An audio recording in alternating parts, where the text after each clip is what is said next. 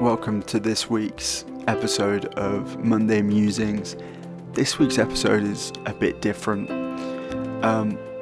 On Friday the 14th of August, I took some time to really sit alone with God and to meditate and to really reflect on what's happening inside of me.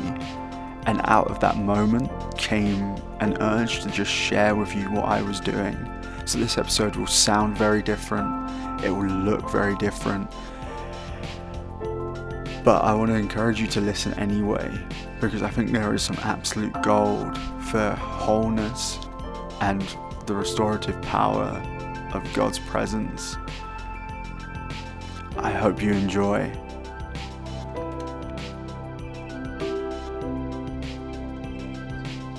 This week, I find myself taking a moment to retreat, to take time alone as my schedule got busier and busier and busier again. I'm back at work, I'm back meeting friends, I'm back socializing, but my quiet time had disappeared.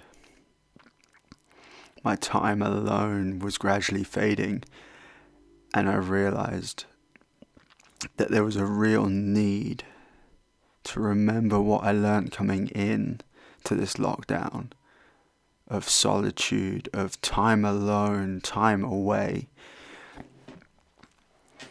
And I didn't realize till now how much it robbed me of my peace not to slow down, to not stop and get everything out of my brain and into the arms of a Father who cares more about what is going on in my brain than I do sometimes. He is more aware of what's going on in my brain than I am sometimes. And yeah, I just wanted to raise that with you and just be real that for the last 2, 3, maybe even 4 weeks, my sleeping pattern has been all over the place as I've been going back into work and back into the swing of life. But there's been a distinct lack of peace in my evenings, a distinct lack of peace in my resting at night. So this evening, I took some time to sit and really just take pen to paper, write everything that's on my mind, do a real brain dump of everything that is taking space up in my mind, and realizing how big of an issue it is or how little of an issue it is, and handing that over. Praying over the things I needed to pray over, release the things that aren't mine to hold on to, ask for forgiveness and repent where I haven't done things rightfully, where I have made mistakes, where I have fallen short. And I can't tell you how much peace there is in just taking a moment to slow down, in finding the time to reconnect, switch off your phone. In this moment, I set my phone on airplane mode so that I couldn't get distracted and scroll through Instagram, that I couldn't get distracted looking for the next message or the next notification. And I took some time just to scribble onto pages in my journal what is going on in my life. Because so often when someone asks me, Joel, how are you doing? What's happening with you? I list off like work and events, but I can't tell them the depths of my soul, what is really going on. What am I thankful for? What am I sorry for? What am I feeling in this moment? So I want to encourage you, find those moments of solitude. And there was no one that modeled this better than Jesus. After he had been out and about doing the things that his Father had called him to do, he would retreat to the mountain. He would retreat to the Mount of Olives so that he could spend some time with his Father alone. So I just want to encourage you, again, I think that something that I've mentioned before, but find time. Make the time. And like I've said before, it doesn't have to be long-winded. It needs to be undivided attention to him. And building a relationship with him, having a conversation. So I just want to share what my process this evening has been. It has been a process of doing what I've called a brain dump, writing it all out on paper, no editing, no filtering it so that it seems pleasing to me or to anybody else, and then sit there with it. Feel what you feel reading it back to yourself. Let the emotions wash over you. And I just want to, and in that moment, take time to ask God what you should be doing with those emotions. Should I be putting them into prayer? Should I be putting them into giving this back over to him because it isn't mine to hold anymore? And then do it. You have him, you're in that space, you're in his presence.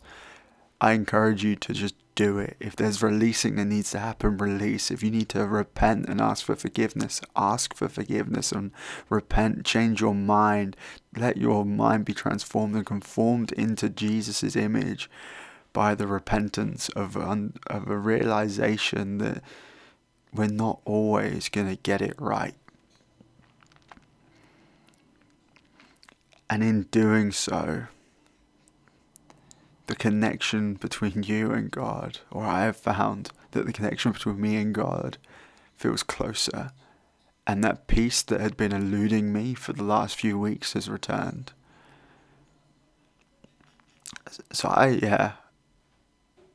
don't neglect that time alone, especially as life gets busier again. And last week I spoke around forgiveness, but it came across a lot harsher than I expected it to, as I was rambling on with my thoughts. But there's one type of forgiveness and grace that I didn't talk about, which was a grace for yourself. Because if you set yourself this high standard that you can't even match in other people and also in yourself, why would you go to a father who you think has this high standard that he will not accept you? And I just encourage you to remember that he is a loving father who did everything he could to have a relationship with you. And if he's willing to send his only son to die on a cross so that he can have relationship with you again, so that he may save you from the consequences of your actions, I just encourage you, go running to your Father. Do not hide your face like Adam and Eve, but run to him. For he's not an angry father waiting to give you a beating for acting wrongly. He is like the father in the parable of the prodigal son. You have walked away. You have been misguided, misled, or taken some wrong turns. But he is waiting, eagerly watching that hill as you make your walk back to him. He never left. He's always been at home. He's always been in that place of sonship, inheritance, and true value. But we often walk away. We often hide. We're often too ashamed to turn around and say, hey, I got it wrong. Father, I want to come back. So I encourage you today more than ever, take a moment to stop. Get your thoughts out on paper. Read them back and see what God says to do with that. And if there's a hint of shame, embarrassment, guilt, I encourage you to take that to him, because he's not waiting there just to punish you. No. He is a loving father waiting for sons and daughters to come home. He is the the Father who gave his Son so that his Son may have a bride. that is pure and spotless, not because of what we have done, but for what the Son has done. He broke his body for the healing of our bodies, and he shed his blood for the forgiveness of our sins.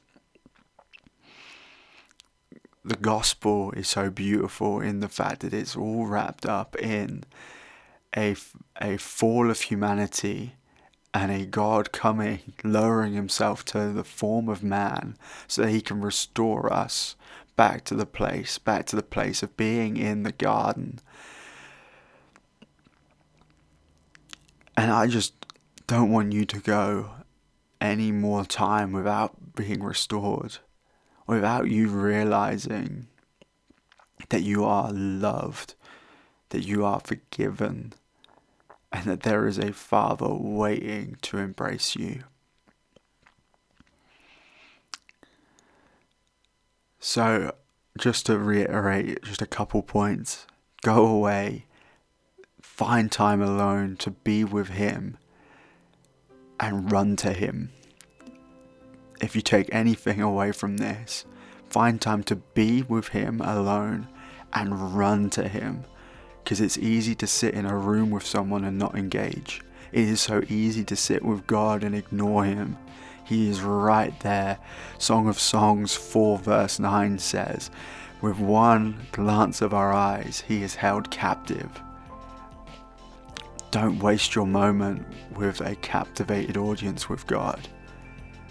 Take that moment, run into his arms and let him restore your sonship, your inheritance, and your wholeness in a moment.